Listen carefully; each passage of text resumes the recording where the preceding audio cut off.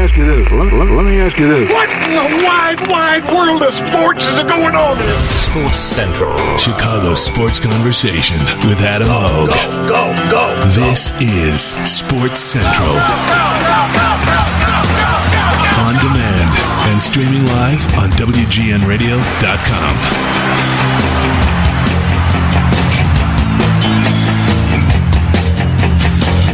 Here we go. Happy Monday, everyone. Hopefully you've completely recovered from your St. Patrick's Day hangover. I'm mostly back to 100%, but, man, 28. I'm getting old. Ben. You know, I did the whole, all-day St. Patrick's Day celebration Saturday, start early. Hopefully we were going to start early, end early.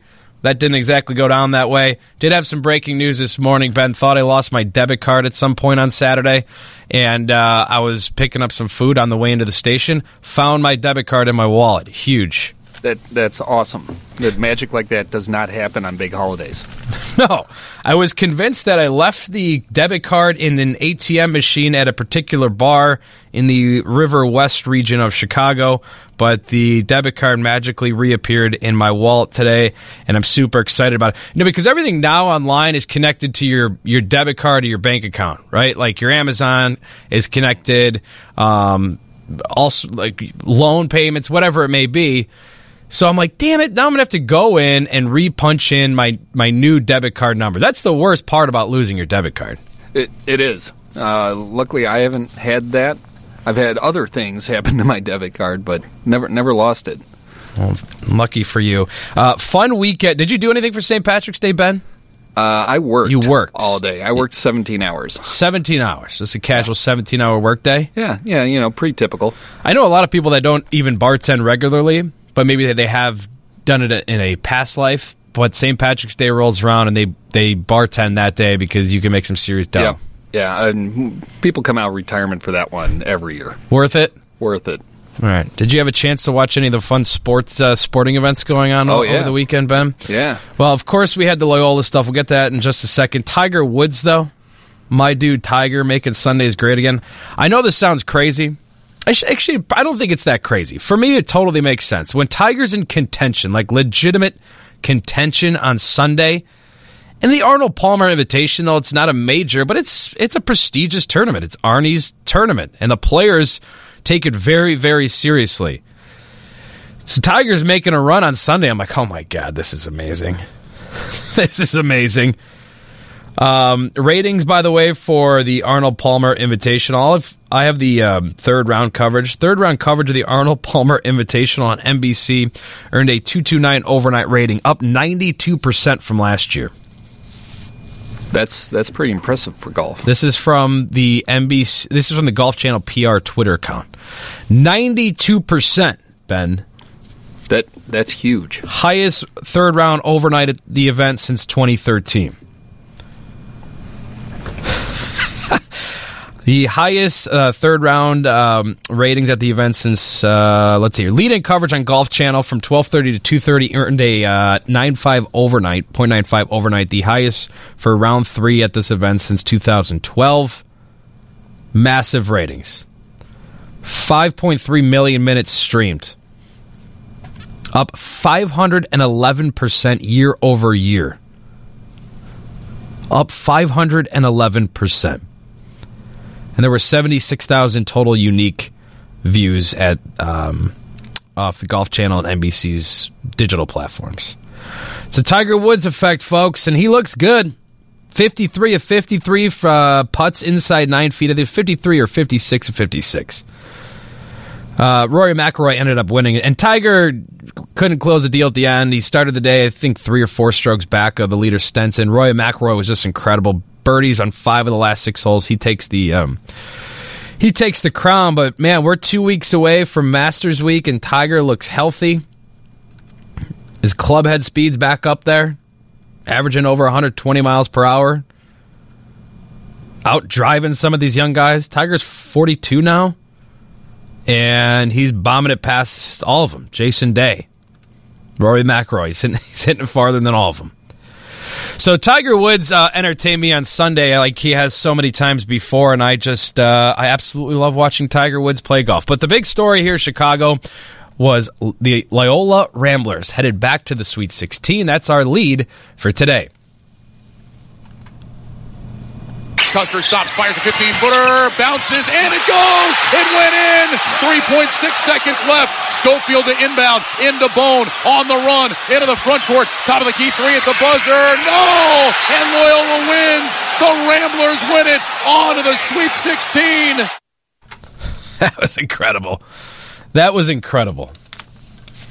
Just about everything felt right on Saturday, right? Is Loyola, a Catholic school, winning on St. Patrick's Day. Chicago celebrates St. Patrick's Day. They go big. Sister Jean's amazing. Ben, let's get to some of the Sister Jean stuff because she's been making the rounds. Cut 3 here. Sister Jean met with some media members yesterday as they returned. The team will head down to Atlanta tomorrow morning. So they got home yesterday. They're back in town today, and then they're back on the road in Atlanta tomorrow. But here's Sister Jean about the team playing with their hearts. And I'm going to tell them when we pray on Thursday that, as I did the other day when we played Tennessee, we're confident, we're calm, and we play with our heads and with our hearts. And we need God's help, but we'll very much so, but we will do our part too in playing the way the coaches have taught us.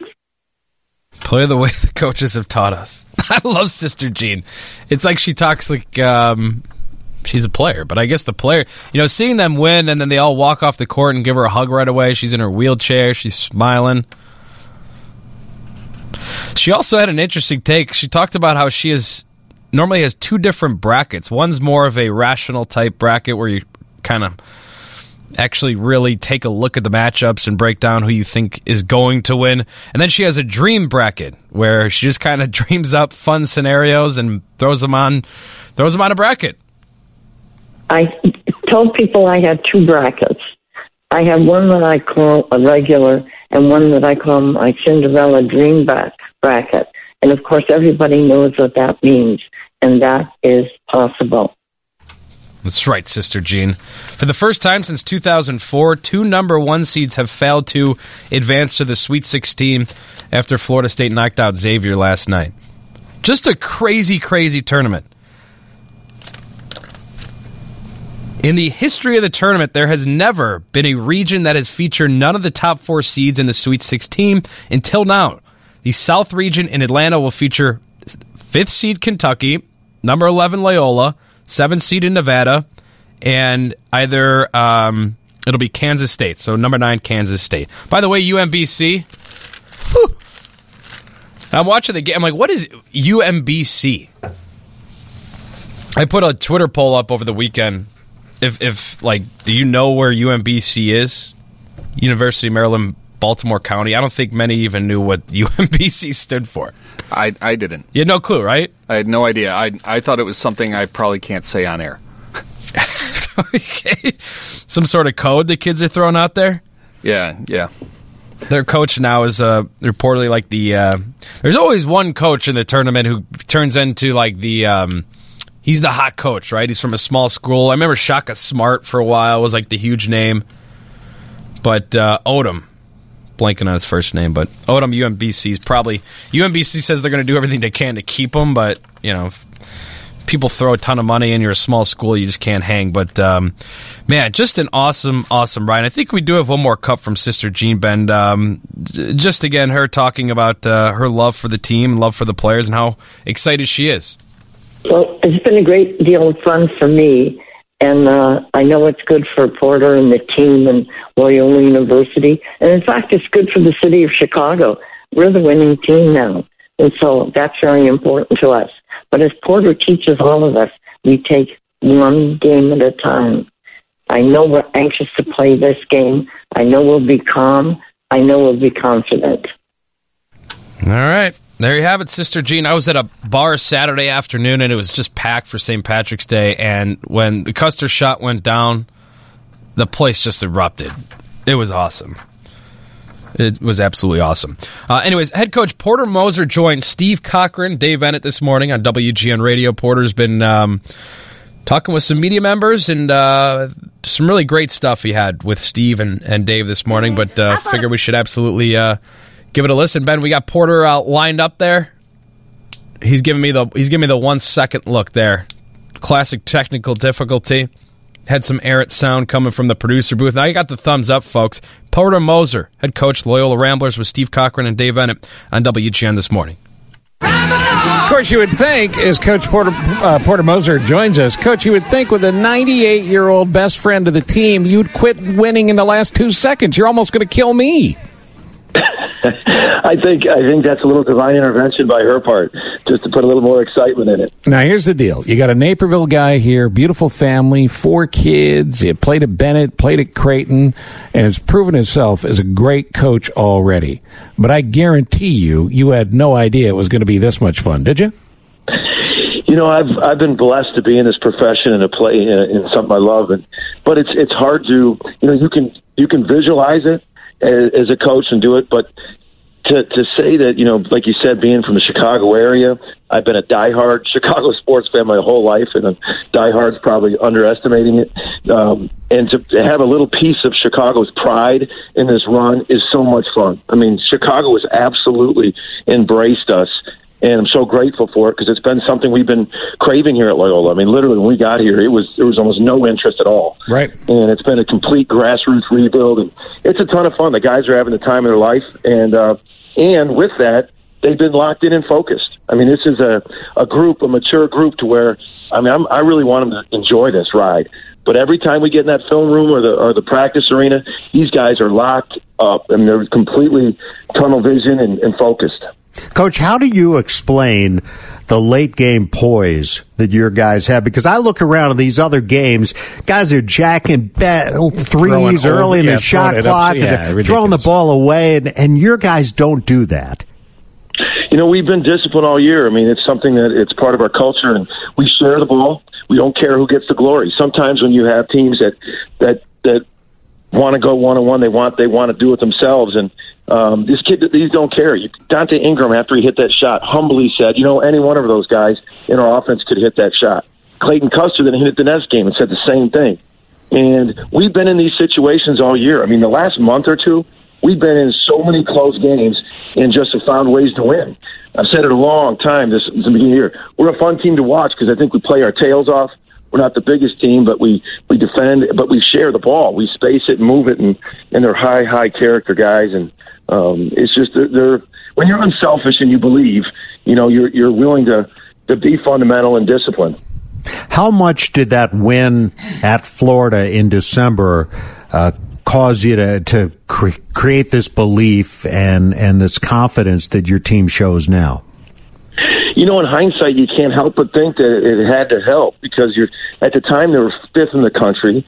When you're watching them, Florida, when we were scouting, they had just beaten Gonzaga. They had just lost to Duke in overtime, and they were, top 5. And after you won that, you're like, we can find a way and compete against that. And you look at Florida, Miami, and Tennessee. All 3 of those teams, 2 in the SEC, 1 in the ACC, they were all so much physically bigger. But our guys had confidence, when you block out, you still got to get in their legs. You can take away some athleticism by getting back in transition and making a wall. And these guys believe in that. And that's something that there's no doubt that had to help us as we went into this tournament playing Miami and Tennessee. There's only 2 11s left after this crazy week. And what am I talking about? Only 2 11s. Only 2. There are 2 9s. There's 2 11s. Yeah, exactly. If you add up the seeds, you'd never get a higher number than you got out of this first weekend. It's been crazy. UMBC was the big story, but literally all weekend long, one game would end, another one would start, and you had amazing comeback, and something went nuts in this Nevada team. Good gracious, did they come back against Cincinnati? How do you match up against them? You know what a matchup this is going to be. They're really good. I mean, they do a lot of stuff we do. They switch a lot of stuff. They're longer than us, and they're like 6'7" across the board. Their point guard's 6'7", so they pose a lot of problems both offensively and defensively. They're one of the most efficient teams in the country. They don't turn it over. They push it. They space it. They're really good. There's a reason why they got 28, 29 wins. And, they won the Mountain West. And it's going to be a heck of a matchup because of the length that they have at all the positions. Look, I've got nothing but faith in you guys, and I mean that from above and below. But the fact is, if it doesn't happen on Thursday, you've already overachieved. Is the fact that nobody expected you to be here, does that take any pressure off? No, we don't even think like that. We're just thinking our next one ahead. I haven't thought about overachieving. I haven't thought about, hey, we're hungry. We went into this tournament. I said it to many different venues that, we're just not happy to be here. This group is believed and had the foot on the gas pedal. We feel like we're chasing, like we had this mantra, no finish line. And, we were asked during the conference race, after the first 9 games of our 18-game conference season in the Valley, we were in first, and everyone asked, how does it feel to be chased? And I said, I don't know, because we're chasing. That's the mentality we have, and we're going into this thing the same way. All our focus is on Nevada.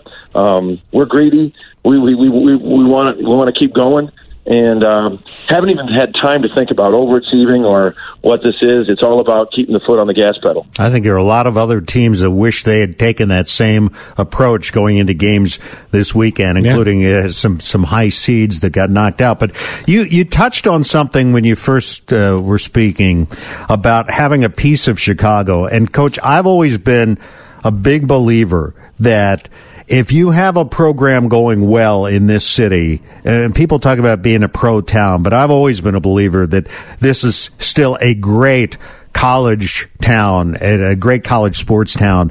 When I covered DePaul, I covered Loyola when they were in the Sweet 16 in 1985, Northwestern's run last year. Are you an advocate of that? Do you think that your success this year will have an ongoing impact on not just your program, but college basketball in this area? Well, I think college basketball in this area is on the upswing. I mean, Northwestern, what they did last year, what they're doing there. I think UIC made a big jump on what they're doing over there, and it's good for the city. I'm not competing against those guys. I mean, we're all in different leagues, and Chris and those guys at Northwestern are friends of mine. They've been so happy for our run. Our guys and our coaches were so happy for their run. It's good for Chicago sports, and yes, I've heard that since I got the job here. It's a pro town, and you know what it is? It's a Chicago fan town. Yeah. It's great fans town. They're not just saying, if I said it, if we're going to put a good product out there, you're going to see the greatest fans get behind us. And I think now more people have seen us play. I think they've always respected blue-collar, hard work Chicago fans.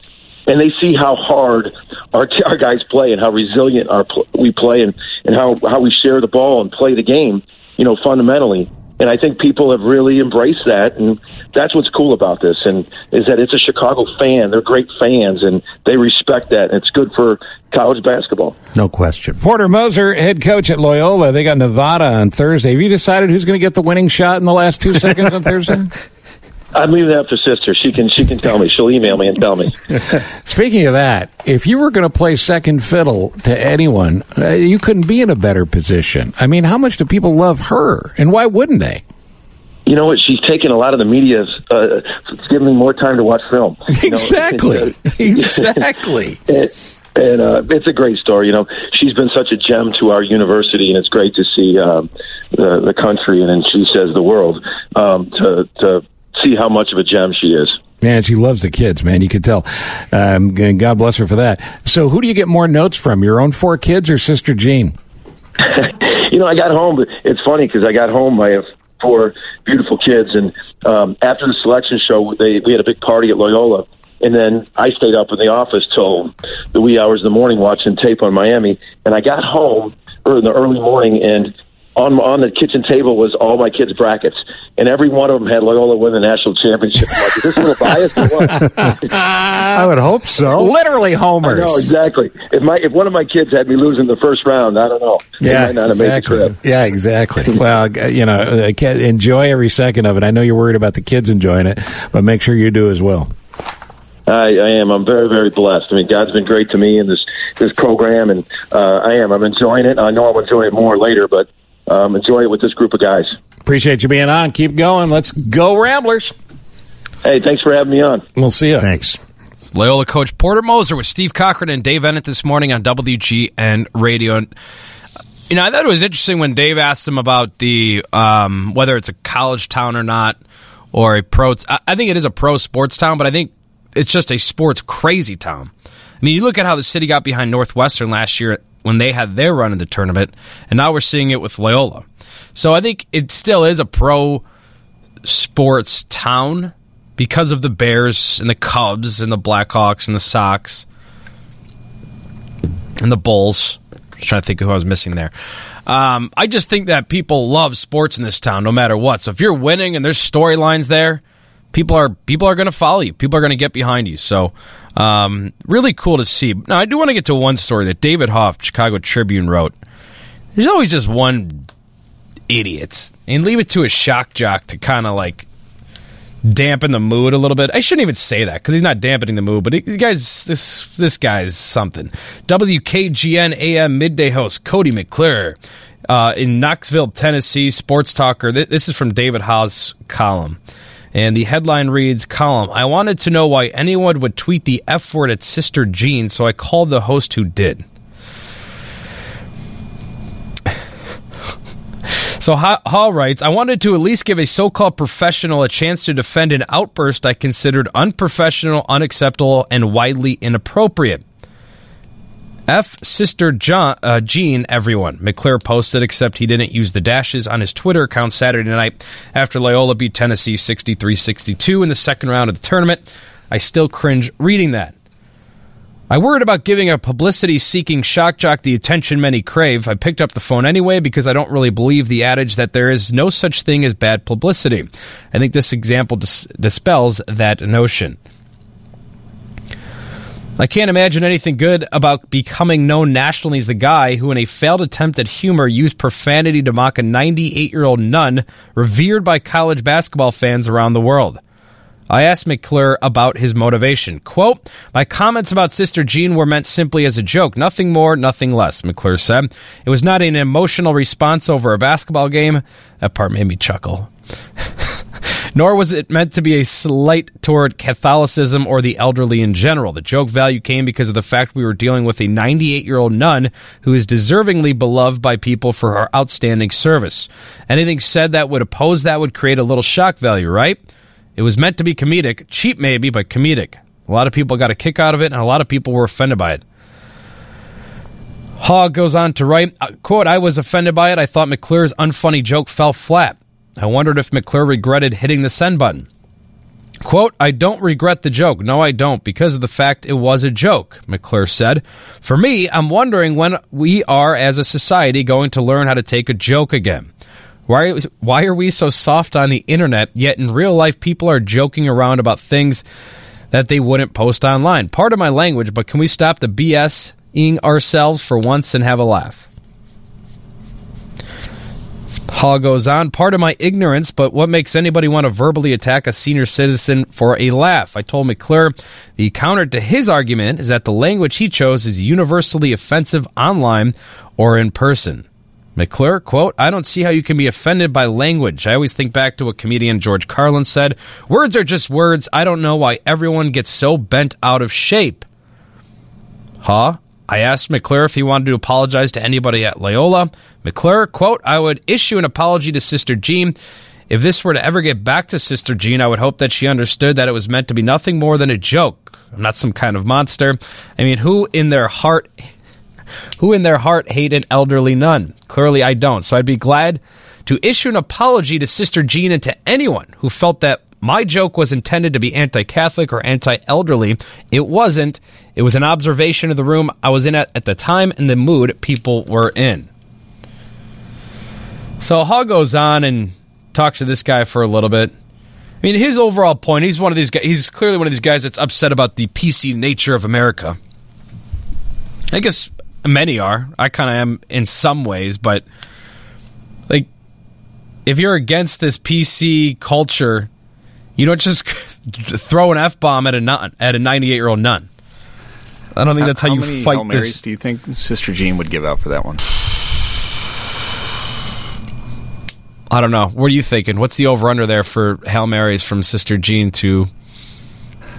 You know what? I would say, at least 98. Wow. Got to go with her age, She's got experience there. That's a lot. I was just going to say a handful for an F-bomb, but I like that, though. I like bringing the age back into the storyline, 98. I like it. So anyways, that's your Shack Jack story of the day. And Loyola, what a great story. Again, they play Thursday, 6 o'clock tip in Atlanta. They take on Nevada. And it's a 7 seed, a 7 versus an 11. That South region is wild. All right, we're going to take a timeout, and the man who normally is in this chair hosting the show, Adam Hoge, will join us. We'll talk some more Bears, some free agency, and see what his thoughts are on the latest moves from the Bears, including what they did by matching the offer sheet the Packers gave to Kyle Fuller. All that and plenty more right here on Sports Central. I'm Kevin Powell. Thanks for listening. WGN. WGN. This is where WGN Sports Central lives. Streaming right now with your host, Adam Hoge. This is Sports Central. Happy Monday, everyone. I am not Adam Hoge. I'm Kevin Powell, sitting in for Adam for the next few days. But Adam is on the phone and joins us now. Adam, how you doing, man?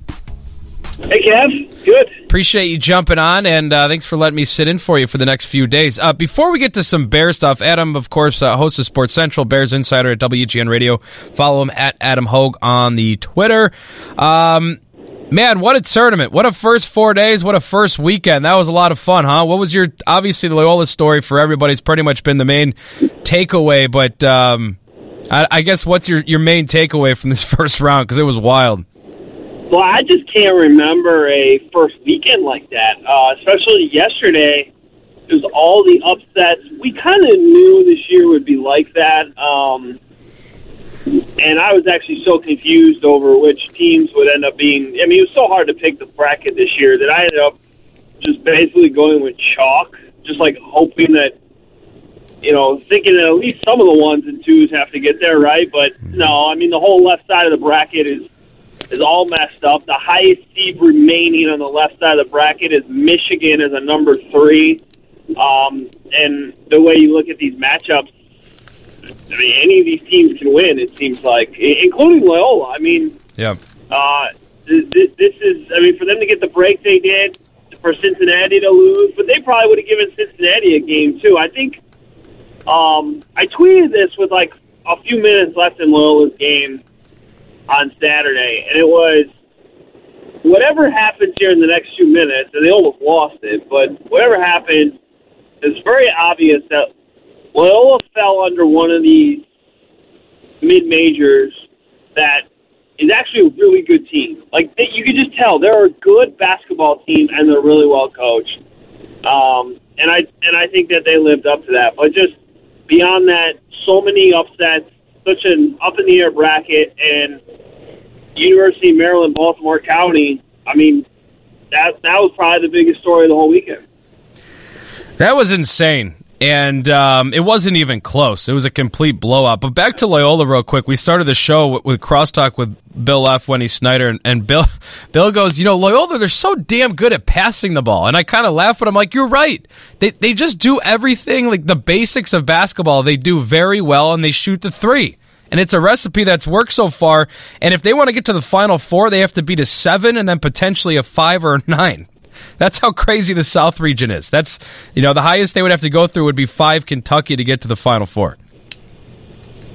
Yeah, and Kentucky's beatable. I mean, this isn't like the greatest Kentucky team ever. And, even when Kentucky does have those teams, you can beat them if you play good, fundamental, sound basketball. I mean, just look what Wisconsin did to them a few years ago in the Final Four when they were undefeated. I mean, now Wisconsin had a ton of talent that year too, but they played good defense. They passed the ball well. They always found the guy with the open shot, and they were balanced. So, that's basically what Loyola is, just not with quite as much talent. But they're talented enough for sure to win.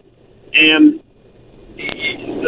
when you have 5 scorers on the court, I mean, it's not just the numbers. Yes, they all average in double figures, but part of it is you can't be afraid to take a shot, right?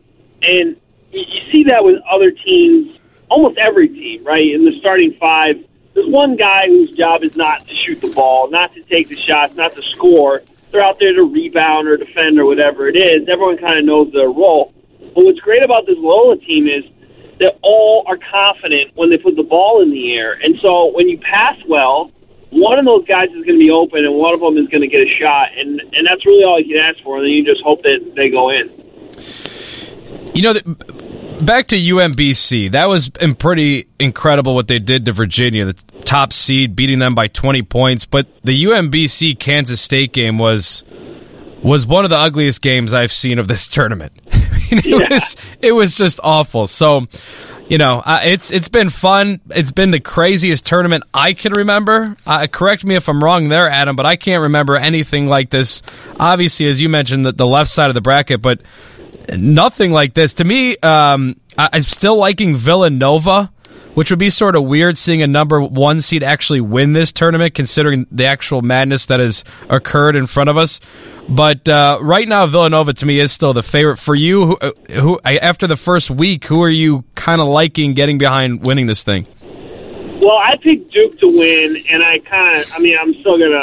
feel that way. I mean, they look pretty good over the weekend, and I just think that with Marvin Bagley and you know, as much as I hate Grayson Allen, he's got the experience. They just blend everything together to make a kind of a perfect championship team in this day and age, with the young freshmen and the experience too, with a guy who's been there for 4 years. So I think Duke has the most talent. Villanova's obviously right there too, and they obviously have that guy with Jalen Brunson from Stevenson here, who's got the experience and has a national title. And then they're also kind of playing with that chip on their shoulder from losing in the second round last year as a one seed. So it would not surprise me if that's how this all ends up playing out, with one of those teams winning it. But, you know, back to UMBC for a second. The big difference last night, I mean, so many things happened in that Virginia game. But so last night, obviously, against Kansas State, they just stopped making shots, right? I mean, they were getting good looks, and they just weren't going in. They went like 8 minutes or whatever it was without scoring. May have even been longer than that. Whereas against Virginia, everything was falling. And the other thing, too, was that Virginia was completely shell-shocked. I mean, you kept waiting for them to make a run back into that thing because you knew they were the much better team. But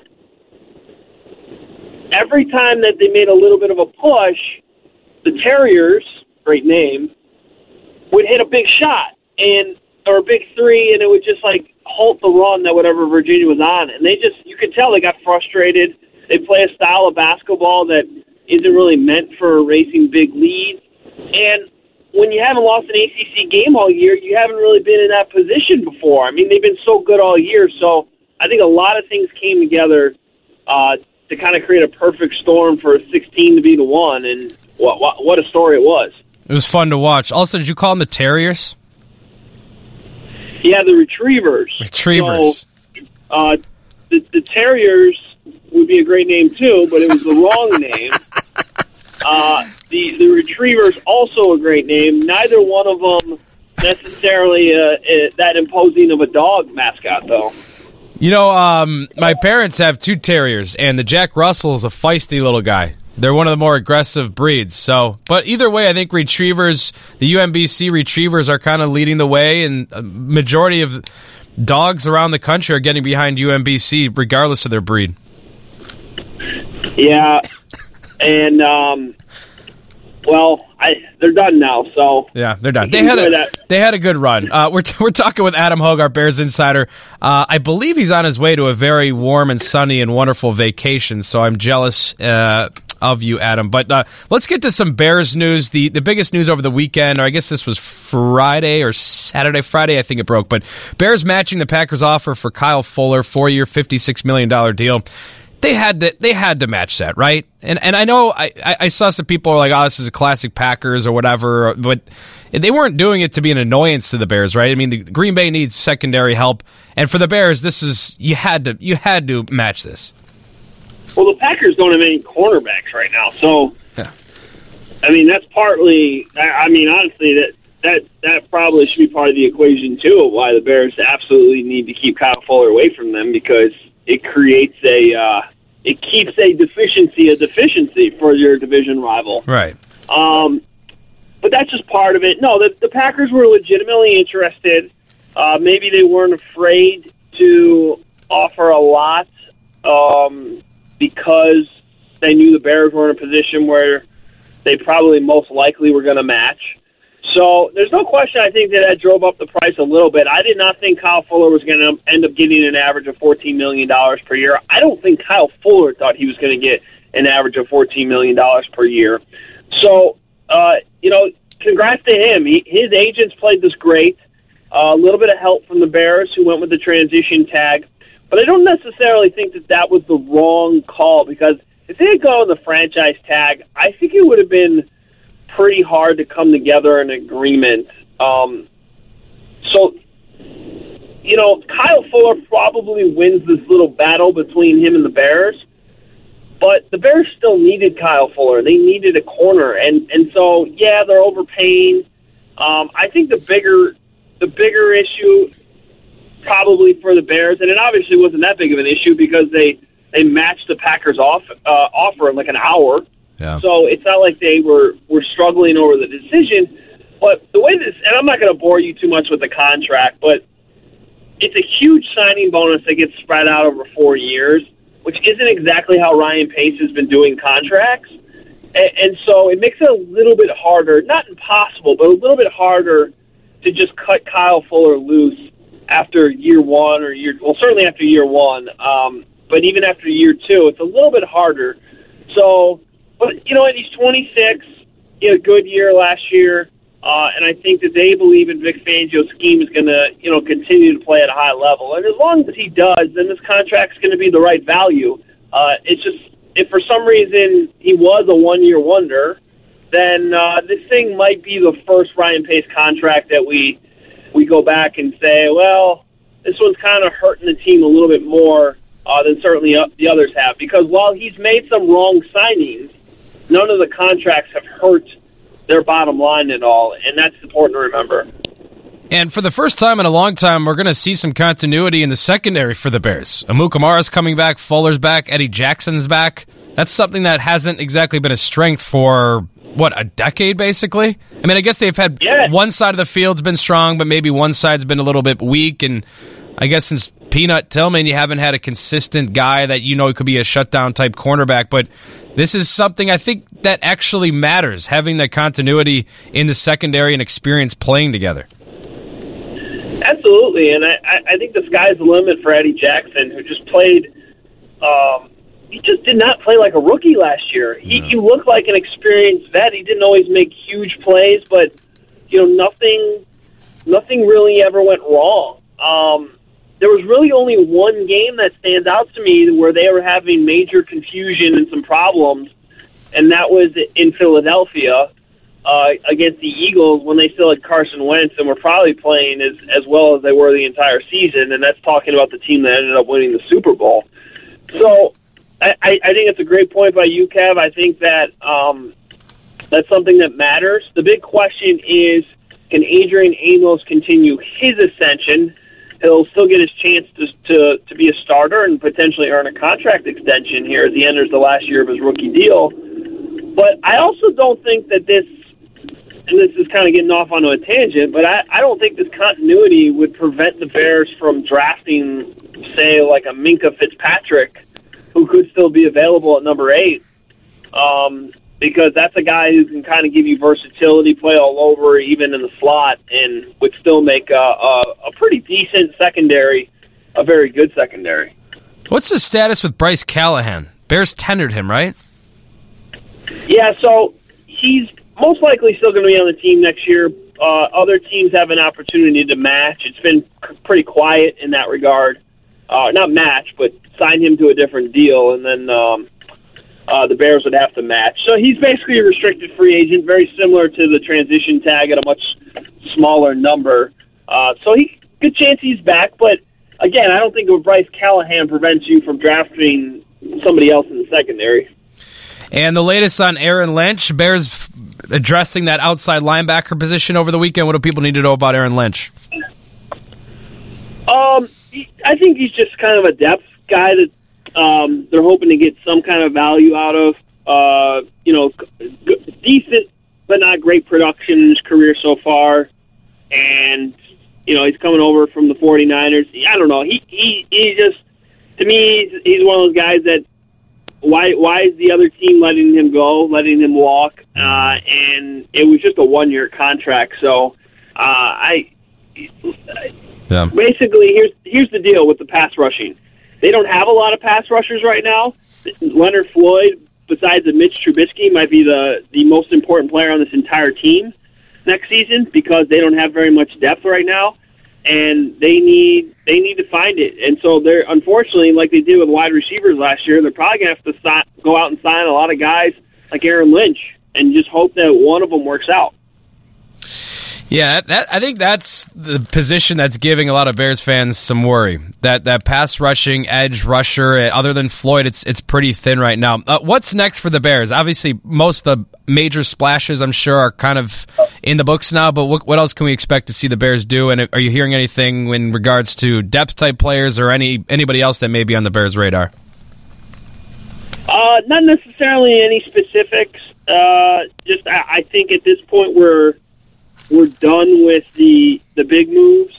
The Kyle Fuller situation got sorted out a lot faster than I think everyone thought, which is a good thing because now the Bears know exactly how much they owe him this year and how much against the cap that's going to be, and it's really not that much for this season. So they have a lot of flexibility, but they also have a lot of open spots on their roster. They have to sign a lot of guys, and so they'll probably pick and choose some veterans here in free agency, but I also think that they want to stay young, and so they're going to leave a lot of this roster open for obviously their draft picks, but probably a ton of undrafted free agents too.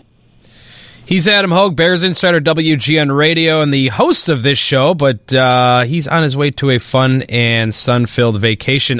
Adam, by the way, I keep forgetting to add this into your title, Adam, but you are now the White Sox postgame host, along with Mark Harmon on WGN Radio. I don't know, just a quick Sox question for you. I guess a thought I'm just going to throw your way. Carson Fulmer is going to make his 5th start of the spring today. And it actually matters. This kind of carries a lot of significance because he's had a really, really awful spring. His ERA is 18.90. And he's kind of been battling for that 5th spot with Hector Santiago. I don't know how closely you've been following Fulmer so far this spring, but obviously some high hopes for him. And not the spring he's wanted to have, obviously. Do you start him in the minors at AAA and kind of let him work out these kinks before you bring him back up? Well, it depends what the problem is. For one, I saw him in Arizona, and it was probably his best start. He was pretty decent. I don't have the numbers right in front of me right now, but for I think 3 innings, and then it was the 4th where things started to get away from him a little bit.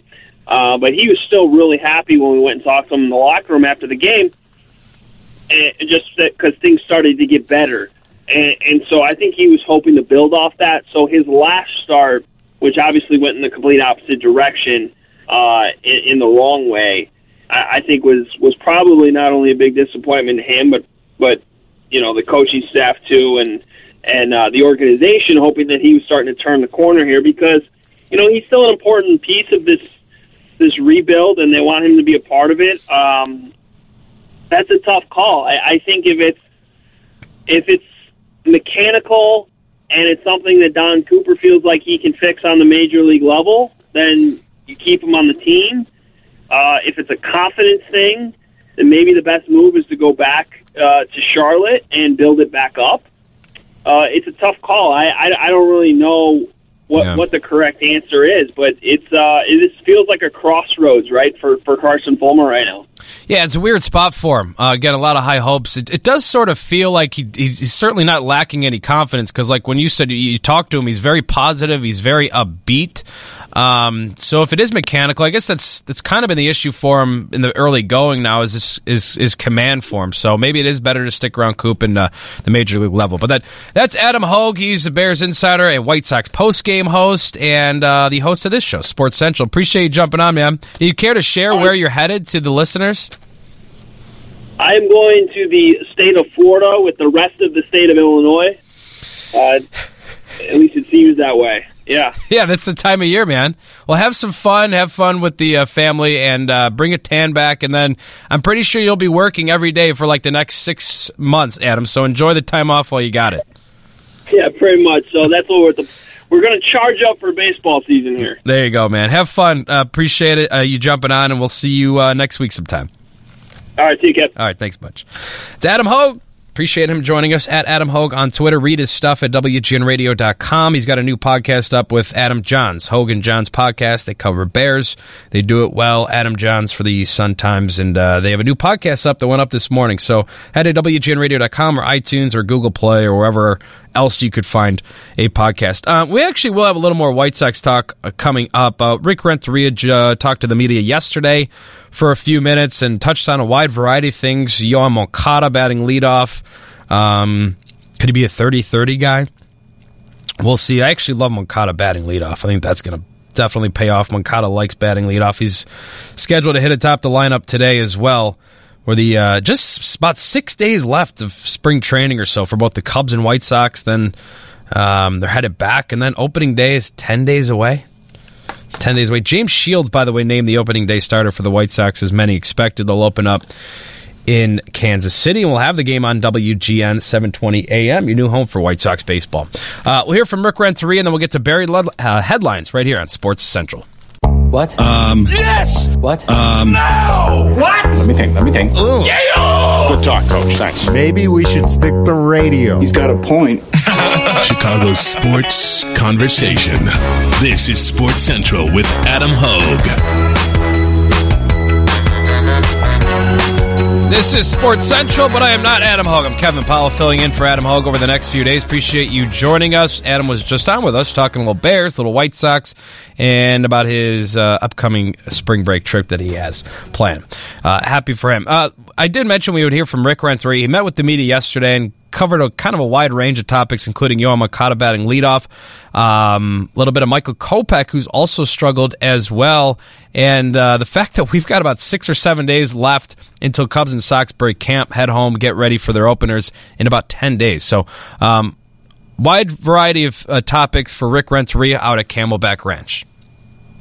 Last 7 days of spring, at least in Arizona. What's the plan here? To try to get through this, getting our guys as many innings as we can without, overexerting them. We're trying to go today. You'll see a different type of lineup. Tomorrow you'll see most of the regulars in again, and followed by a back-to-back day and then a limited day the next day.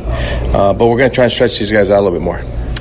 We're trying to get them to get through that little fatigue aspect, and then we're going to have a couple of days off once the camp breaks. We're going to go up to Charlotte the last day, play an exhibition game there, have a natural day off, work out the following day previous to the open air in Kansas City. And then you have Kopech pitching today still in camp. What is the plan for him? Again, both him and Shields are trying to get him extended. Kopech will back him up, obviously. I think if we get to a point where, depending on how many pitches he's thrown, maybe we take him out to the pen and finish up getting them up and down a few more times before we leave, and just get them both extended and get them out there. And they're basically on the same day, and we're scheduling Kopech kind of to be in that slot once we make our moves and things of that nature. Moncada was asked kind of a heavy-duty question, the 30-30 question. Wow, good question. He didn't really engage on that, but do you see him as somebody who could do that someday? You know what? I don't want to pigeon-toe him, and even though that's a really positive pigeon-toeing. Is it possible? Yeah. Again, he's still quite young. I think he's still developing as a hitter. Certainly has the power to do it, and certainly has the speed to be able to do that. I think we'll all kind of watch him as his journey continues and see if it comes to fruition. But is it possible? Sure. But you'd be okay with that? I'd be okay with it, absolutely. Yeah. The turn he made on first and third on the ball on the left yesterday. You have to be really decisive to do something like that. Is that something that's coming up to his comfort level? Well, it's his instincts. I mean, when you're coming out of the box or you're on the bases and you're running with the explosiveness that they are and running with the confidence that they do when they're running the bases, understanding what's going on in front of them, you have to be able to be really astute in challenging somebody right in front of you like that. He's got that ability, though. Expectations for Kobe moving down the road and where you see him in the future. Just having watched him this spring, what has stood out to you? Again, he's a very poised young man with a powerfully gifted arm. I think his experience that he's gained here in the camp, and then the experience he will continue to gain in the minor leagues, eating up some more innings, which we need him to do. Continue to develop his changeup, off of his fastball and continue to maintain his breaking pitches. He's another special kid. The thing about it is you got to allow them to go ahead and go through their process of growth. And I'm sure at some point, fortunately or unfortunately, we won't be able to see him right away, but hopefully sooner rather than later. He is a pretty impressive young pitcher. It's Rick Renteria, manager of Chicago White Sox, out at spring training, Camelback Ranch. Just about a week or so, and the Cubs and Sox will be headed back and gearing up for their openers. So that's Rick Renteria. It's time for Buried Headlines. A lot of crazy stuff to get to this weekend. From the weekend, I should say. Saturday, what a day that was. A perfect storm of just a lot of good things. We had some pretty solid weather, not the warmest St. Patrick's Day, definitely not the coldest, but it was sunny. I think if it's sunny on St. Patrick's Day, we're all pretty much happy. If it's not sleeting or raining sideways, I think everybody's pretty pleased. So we had that going on. We had Loyola. Another crazy buzzer beater, which was awesome. St. Patrick's Day, nice weather, Loyola. The fact that it was a Saturday that St. Patty's fell on. I said it earlier on the show. I was at a bar, and when that shot went in and Loyola won, it just went nuts. The place erupted. It was incredible. But I always like looking at the... this is just my one buried headline for the weekend because I just love this. Actually, I will start with this really quick. Little Caesars lost a March Madness bet, so now they're paying up. All they basically said was they would give out a free lunch if crazy happens, and something crazy did happen. A 16 seed beat a top seed when UMBC beat Virginia. So Little Caesars says they're going to own up to their bet. They'll give out $5 pizza combos at no cost on Monday, April 2nd from 11:30 to 1. Ben, are you a Little Caesars fan? Sometimes. Depends on my state of mind. Yeah, I hear you. I used to go there. There was one by my apartment at ISU, Fear the Bird, and I used to go get the $5 pizza, eat half of it before we went out, for like an early dinner, go out, come back, finish off half the pizza. I mean, it's $5. You kidding me? Yeah, it's a great deal. It's an incredible deal. So anyways, you can get this is an even better deal. Free pizza, and it's a combo. So you get a pop and a pizza at Little Caesars 2 Mondays from now. I guess they need a little time to prepare. 11:31, April 2nd. Enjoy your free Little Caesars. The police blotter, do you ever look through this, Ben, the Monday after St. Patrick's weekend? Any crazy stuff? Absolutely. I can't say I haven't been in one of those as a witness. We may get to that at some point. Yeah. 9:55 a.m. Dispatcher. Sigh. Oh, they're dropping already. Can you head over to 500 West Madison for the female passed out in the food court?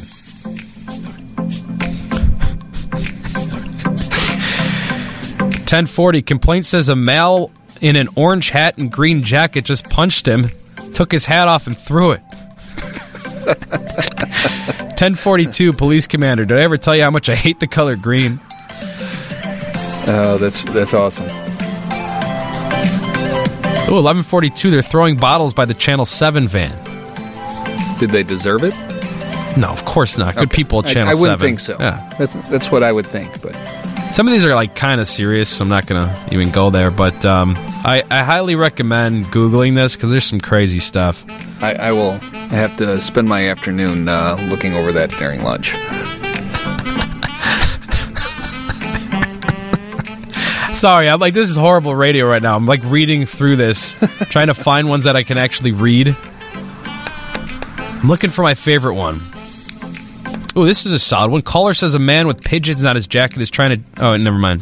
That one's not good. The one I'm looking for is there was a guy who walked into a random apartment with a cut on his head and he was bleeding, and he went into the random person's bedroom, laid down on the bed, and passed out. Just a little St. Patrick's Day news for you over the weekend. What a great weekend it was. I just had a great weekend. St. Patrick's Day, Loyola, out with friends all day Saturday. Yesterday, went to Elwoods. You ever been to Elwoods, Ben? I can't say that I have. It's in Lincolnwood, and it's one of my favorite restaurants. Went with the families, capped off the weekend with a nice family dinner. But nice. Anyways, that's my St. Patrick's weekend. Hope everybody's recovered and back to full speed on this Monday following St. Patty's. Appreciate you listening for the past hour. I'm Kevin Powell filling in for Adam Hoge today on Sports Central. You can... any corrections, Ben? What did I screw up today? You're batting 1,000 today. 1,000? So no corrections. But because I know you're a Tiger guy, I've got a good stat for you. Justin Ray from the Golf Channel. Yeah, he's good. He puts up like some cool stats and stuff and little tidbits. So he tweeted out that Phil Mickelson's wind drought lasted 1,687 days. Okay. Sunday at Bay Hill was 1,687 days since Tiger's last victory. Seriously? Yep. That's pretty wild. All right, well, so I mean, it's pretty clear Tiger's going to win the Masters. I think we can all agree on that. Settle it. It's booked. Thanks for listening, everybody. Happy Monday. Have a great day. I'm Kevin Powell. He's Ben. New producer, by the way, Ben. We're going to have to do like a full introductory press conference for you at some point this week where everybody gets to know Ben, the producer.